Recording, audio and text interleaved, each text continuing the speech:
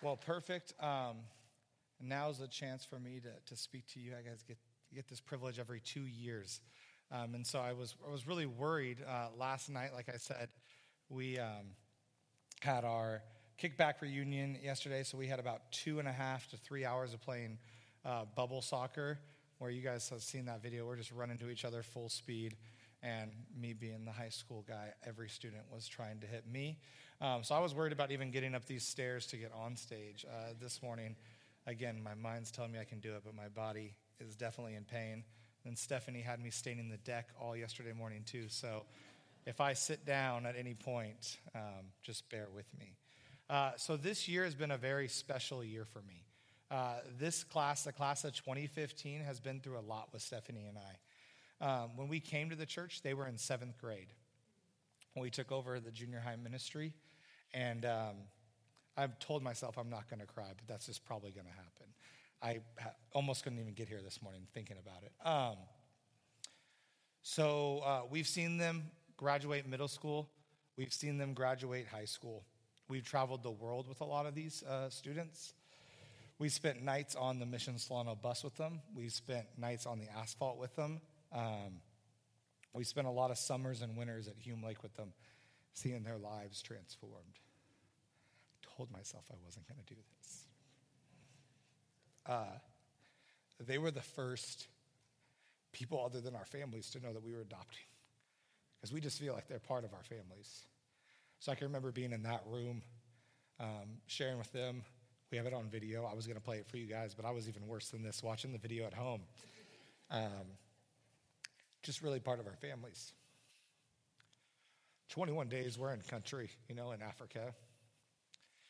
We come down off the elevator, land on the airport. They're there.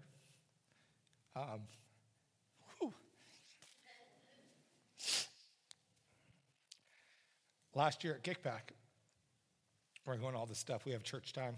We told them. We've told Stephanie's parents. We told my parents. They're the third to know that Stephanie's pregnant with Charlotte. Again, they're there the day that we bring her home. Just such big parts of our lives. They've always been there. This was the group that transferred up to high school ministry with me. So we started with them in 7th grade. We've had them every single year. They've always been our leaders. And so hopefully that's the end of my crying. So when Scotty Reynolds, the worship leader, and I sat down at the beginning of the school year asking each other, what do we want these students to go off to college with? So many images were going through my mind. As I was going through pictures, like I was telling some of the guys, I had this whole slideshow that I wanted to show you guys, but I just couldn't even look at it myself. Of seeing Taylor, who's leading you guys in worship, like as tall as the stage, And what's the last thing I want to tell them? And we talked about it for a long time. A long, long time. And we finally came up with this conclusion that we just want them to be on fire for Christ. Throughout all of High Life, we've always had this theme of oikos. It's a Greek word that means extended household. And we view that as your 8 to 15 people that God has strategically and supernaturally placed in your life for you to share the gospel with. That's kind of always been our overarching theme. That's something that we wanted to pour into them. They can say that little line without even, if I was at High Life, I would have stopped halfway through and they would have finished it. We've ingrained that into them. And what I'll say is that they've taken that and ran with it. This is part of the group that was really the grassroots effort for getting City Hope started. They live that out. They live the gospel out. But I wanted to push them even further. Scotty and I wanted to push them even further. And so oftentimes Christianity today is watered down, or we hide our Christianity. We don't want to offend anybody. So this idea of being on fire for Christ is something that we just wanted them to do. We wanted them to go into their schools and not be ashamed of the gospel, not to be ashamed that they were a Christian, to not just come into youth group on Thursday and come into church on Sunday and be like, okay, now I'm a Christian. And I'm still a Christian at school, but I'm kind of this like tamed down version of Christianity because I don't want to offend anybody.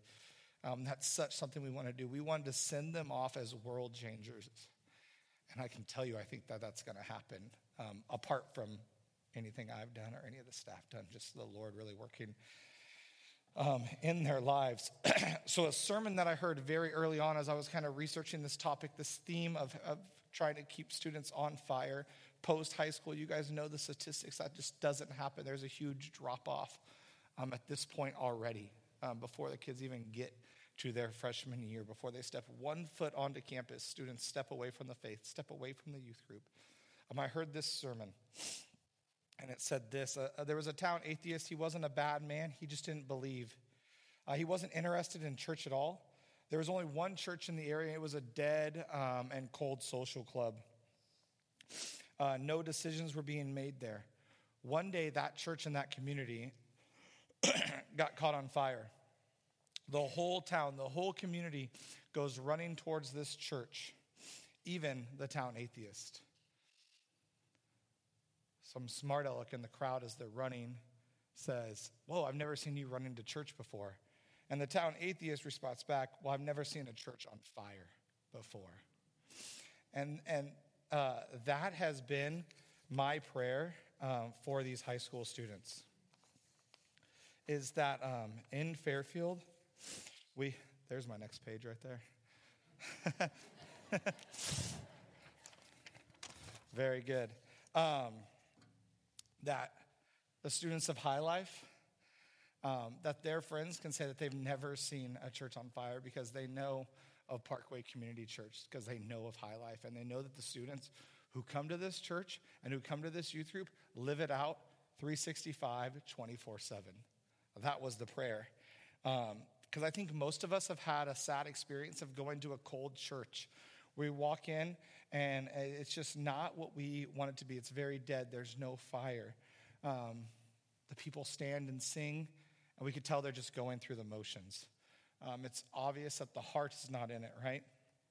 The ushers, the greeters, the Sunday school teachers, the nursery, it's all just going through the motions. Even the fact of like standing up and shaking hands, it just becomes another Sunday morning. We're just going through the motions. The very end, the pastor gives the invitation. If anyone, doesn't know Christ, would like to stand on up. We know that's just a 3-minute time filler because the church is dead and no one's going to stand up. No new people, come to Christ at a church like that. Jesus threatens to remove the candlestick of the church of Ephesus in Revelations 2 if they don't repent from their actions that are similar to this. And they'd only been a church for about 30 years at that time. They had already stopped. See, a church that focuses on what it used to be usually aren't, and they're never going to be. Coming into Parkway, coming into the youth group, I constantly heard we have the privilege of having a lot of staff that have grown up in the youth group, have grown up in the church, and we hear the lines like, "Oh, did you hear what Parkway used to be? Do you know what it used to be? Back in the 80s, it was this. Back in the 90s, it was this. My wife grew up in this youth group." And that's stuff I didn't want us to focus about. I wanted to know what the church could be and what it will be and what it would be with the students we have today, not living in the past. Because there's good and bad at looking back, but oftentimes it ruins the present and destroys the future when we look back. We got to be looking forward. Some of the high schoolers, as we went through this series of trying to get them on fire, would say, "You know what we need? We need new people to come to the youth group, Justin, and we need them to be on fire for Christ. Then there'll be some energy in the room, and then we can do that." That's just not the case.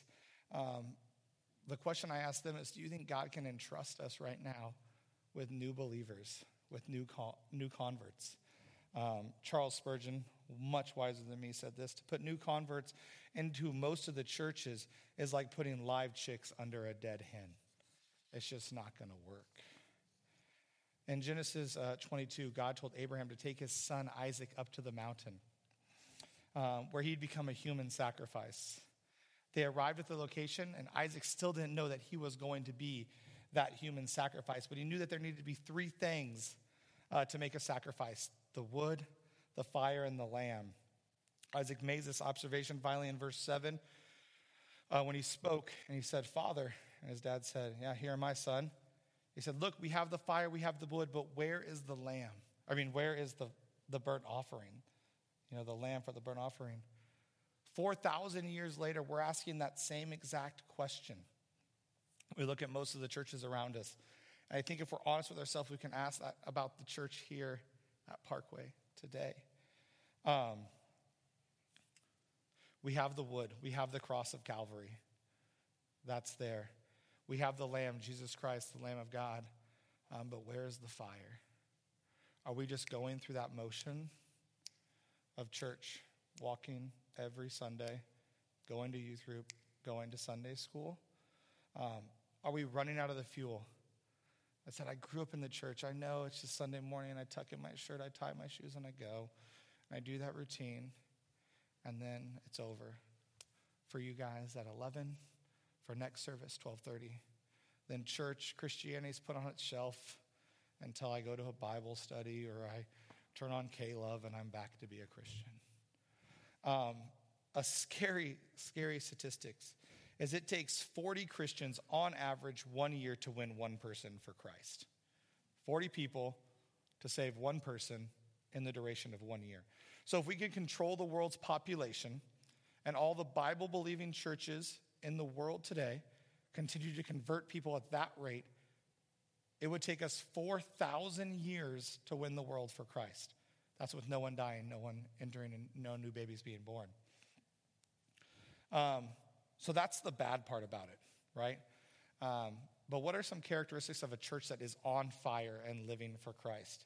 Luckily, we have this awesome church in Acts 4 that we can look at as a great example. And we see that a church that's on fire for Christ is filled with the Holy Spirit. In verse 8, we see, then Peter is filled with the Holy Spirit, they said. So the pastor has to be filled with the Holy Spirit from the very beginning. I get the privilege of being with Dan a lot. I can say that's accurate. We have that. We have a pastor who's filled with the Holy Spirit. In verse 31, it says, and then they prayed, and the place that they were assembled together was shaken, and they were filled with the Holy Spirit, and they spoke the word of God with boldness. So they had people who were filled with the Holy Spirit. I think we got that. But I think where we might be missing is speaking the word with boldness. Why are most of us afraid to witness, to share the gospel? When this group of high school students approached me and said, hey, we want to start City Hope, I said, okay, what is that? We just want to love the people around us, Justin. We live around, our churches around these apartments. We just want to love them. We want to go door to door with them and just pray for them. I'm like, well, that kind of sounds scary. I'm okay standing up here talking to you guys, but a one-on-one at someone's door I don't know, that sounds scary. Not for these students. Their foundation has been shaken. They knew, right? But see, they had prayed. They had prayed about City Hope before they ever approached me. And so they were burdened by it. And that would be my challenge. If you guys are scared or nervous about witnessing, pray. Pray about it. Your foundation will be shaken. And then you can't do anything else. You got to go do it. When your foundation's been shaken, fear doesn't even play a factor anymore. You got to go. See, we need power to fulfill God's purpose in our life, but we need God's power. No other substitute power will work. I have this little saying that I talk with the high school students a lot about Christianity light. We like a lot of stuff light. We want a Pepsi, but we want it, Pepsi Max. We want it to taste like the real thing, but we don't actually want the sugar, the high fructose corn syrup. Same thing. Everything in our culture today is, here's what it really is, and I want the reduced fat version of it, right? And we do that with our Christianity, okay? We're not going to believe in the miracles that happened, back in the Bible, because that might scare somebody sitting next to us. We're just going to do Christianity light. We're not going to live life on mission for God, like he tells the student being his ambassadors, because that might offend somebody. We're not going to stand up in a world where we see sin all around us We can't be intolerant to it because then they might be offended and we might be bigots, right?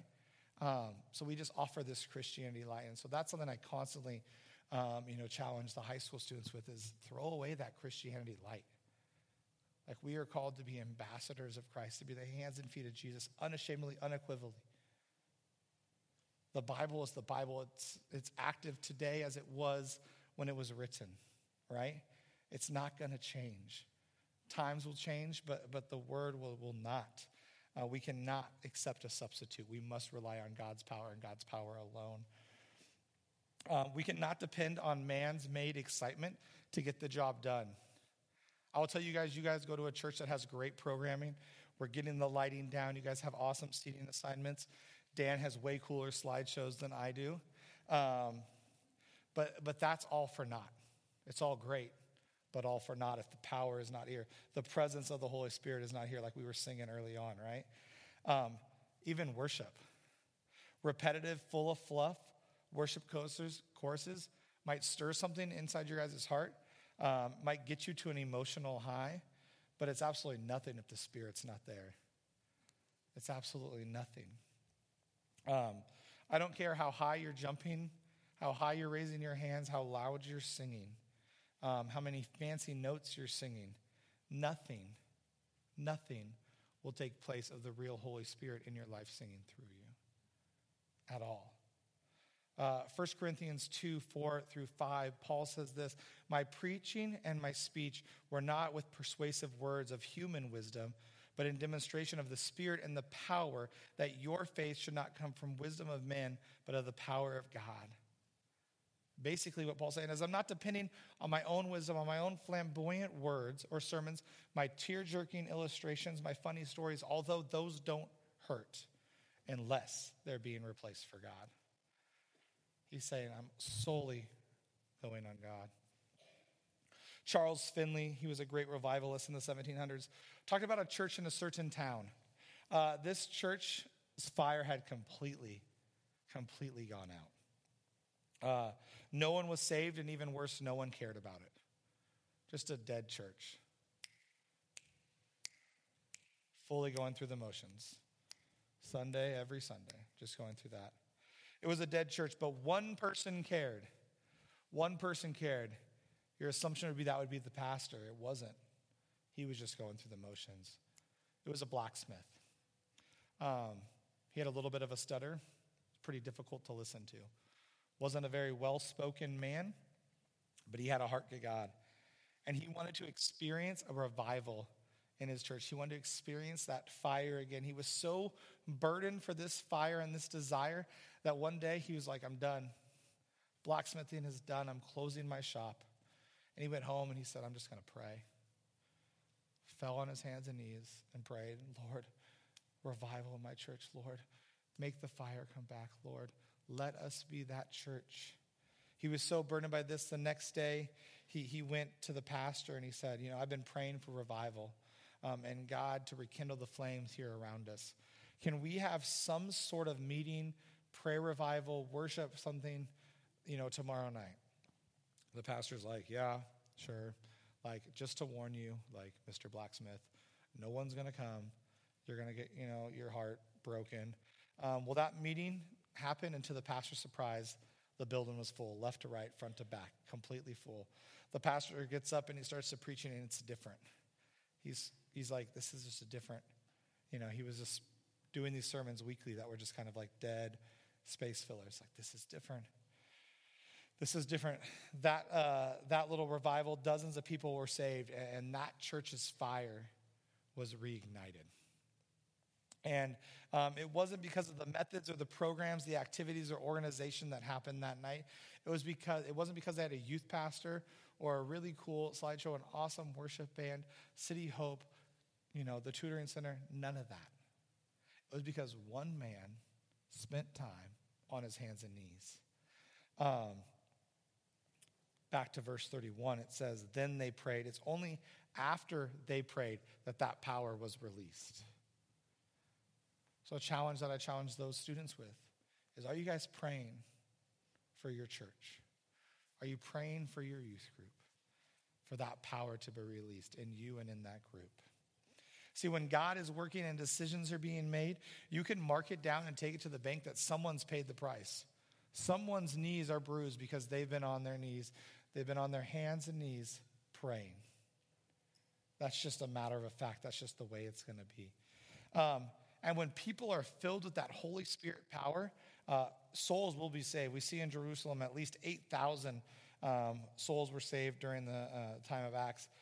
Worship services will be inspired. The music will be uplifting. Ephesians 5:18-19 says, they'll be filled with the Spirit, speaking to one another in psalms and hymns and spiritual songs, singing and making melodies in your hearts to the Lord.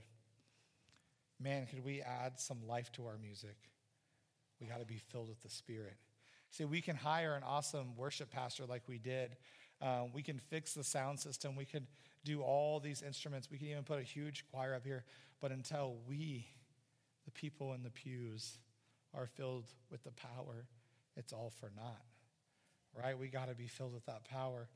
And like I said, it's no matter what's happening in my life. Like when I know I'm filled with the Spirit, like I can't wait to come here to sing. And any high school student, my wife will tell you, I can't sing at all. I can't carry a tune. And when I was in high school, I tried out for the choir, and my teacher told me I had a singing disability, which I didn't even know that was a thing. But I know when I'm filled with the Spirit, I can't wait to sing the next song. I don't care if anyone around me can hear me. I just want to sing praises to the one who died for me. The last characteristic of a church that is on fire, and I think this might be the one we're missing the most, is that divine wisdom will accompany all of the church's decisions. See, when the pastor and the people are filled with power, there's no one sitting around. There's no one waiting for someone to come tell them what to do. Everyone's up looking like, what can I do? Can I get plugged in here? Can I do this? I just need to do this, because they're so filled with the Spirit. Val is turning down Sunday school teachers because it's just overflowing, because we're so excited. The youth ministries have everyone. The tutoring center has all these volunteers. That's an area where we're lacking in. You guys are great if someone comes and asks, hey, will you get involved? But we just have this like waiting thing. And when we're all filled with the Spirit, it's like, I can't wait to do anything. I see everything as something that I'm doing unto the Lord who died for me. If I'm shaking hands in the lobby, if I'm passing out donuts, if I'm handing out snacks at the tutoring center, all that is going to usher somebody right into the throne room of Christ to maybe make it eternally a decision for eternity. Like Vince was sharing, some crazy things happen in youth ministry where you're just using bubble sockers and running into each other for 3 hours. And then all of a sudden, right afterwards, a student wants to talk about salvation. No programming, no nothing. But just we were there, willing to be there. If we do this Christianity light and we come and we go to Sunday morning, we leave with our heads down right back to our car, and then we drive into our driveway and we open our garage door and we get into our garage and close it so none of our neighbors can see us, we're never going to be in the right spot at the right time. Because we do everything to isolate ourselves from being at the right place at the right time. Now, what happens, and some of us have experienced this, I've experienced this, we can do good works apart from God's power, but what happens when that happens? We burn out. We burn out. That fire that once burned bright and high begins to be a flickering flame, a little spark, and eventually it's completely snuffed out. It's completely gone. But not only does burnout happen, just even serving God becomes a chore or even a burden. Like I said, just coming to church becomes a burden. I've been there. Some of you guys might be there this morning. It was 8:30 and it's easier to stay home. It's easier to stay home. I have stuff to do in the yard, baseball game later today, something. It just becomes a chore if we do it in our own power. But if we are filled with the Holy Spirit power, I got to get there. I got to serve. I have the energy of the Spirit rather than the Spirit, the energy of my own flesh. It's not me or you trying to make something happen. It's us allowing something to happen to us and through us, even in spite of us. Just stepping back, saying, I'm filled with the Spirit. That the Lord is just going to use me. I'm just going to be there. I'm going to be faithful. Pastor, what can I do? How do you need help? What do you need? You need a nursery worker today? Awesome. I'm there. Cool. Whatever it is, parking lot? Awesome. I'll walk in the parking lot. Just being there, right? See, that is a church that's on fire, is one that's filled with God's power. I'm going to ask the high school worship team to come back up real quick, because I want to kind of share one of our theme songs with you guys. But with that, is this little candle was really powerful at High Life this year. This is a little thing we did at High Life. And I don't know if I was allowed to do it at High Life. I won't tell them some of the other things that I've done at High Life either, because then I could be fired. But this candle, some churches don't let you even have a candle because it's dangerous. This one candle has the power to burn this place down. That's why maybe the elders and Dan want me to have a fake candle up here, but the analogy's then lost. This candle can burn this building down. And if the winds are right and the conditions are right, it could go into the apartments next to us, right? Just completely wipe out the tutoring center. Again, if the winds keep going, we're all the way up to Highway 80 now, right? Because it has a power. This one candle has a power.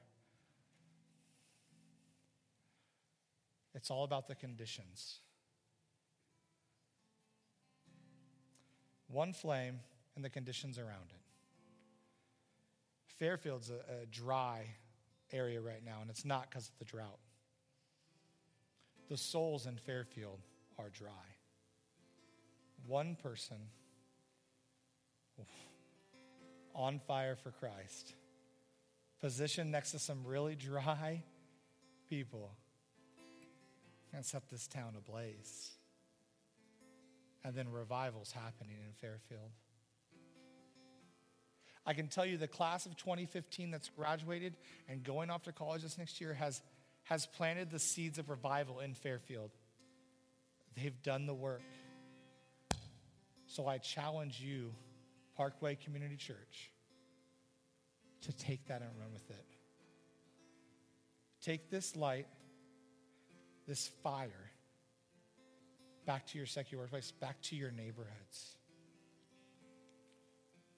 We thought Ebola was bad on the news. Can you imagine the stories that could happen in the Daily Republic? I don't know. Something about this church. They go somewhere and people are just infected with this Christianity thing.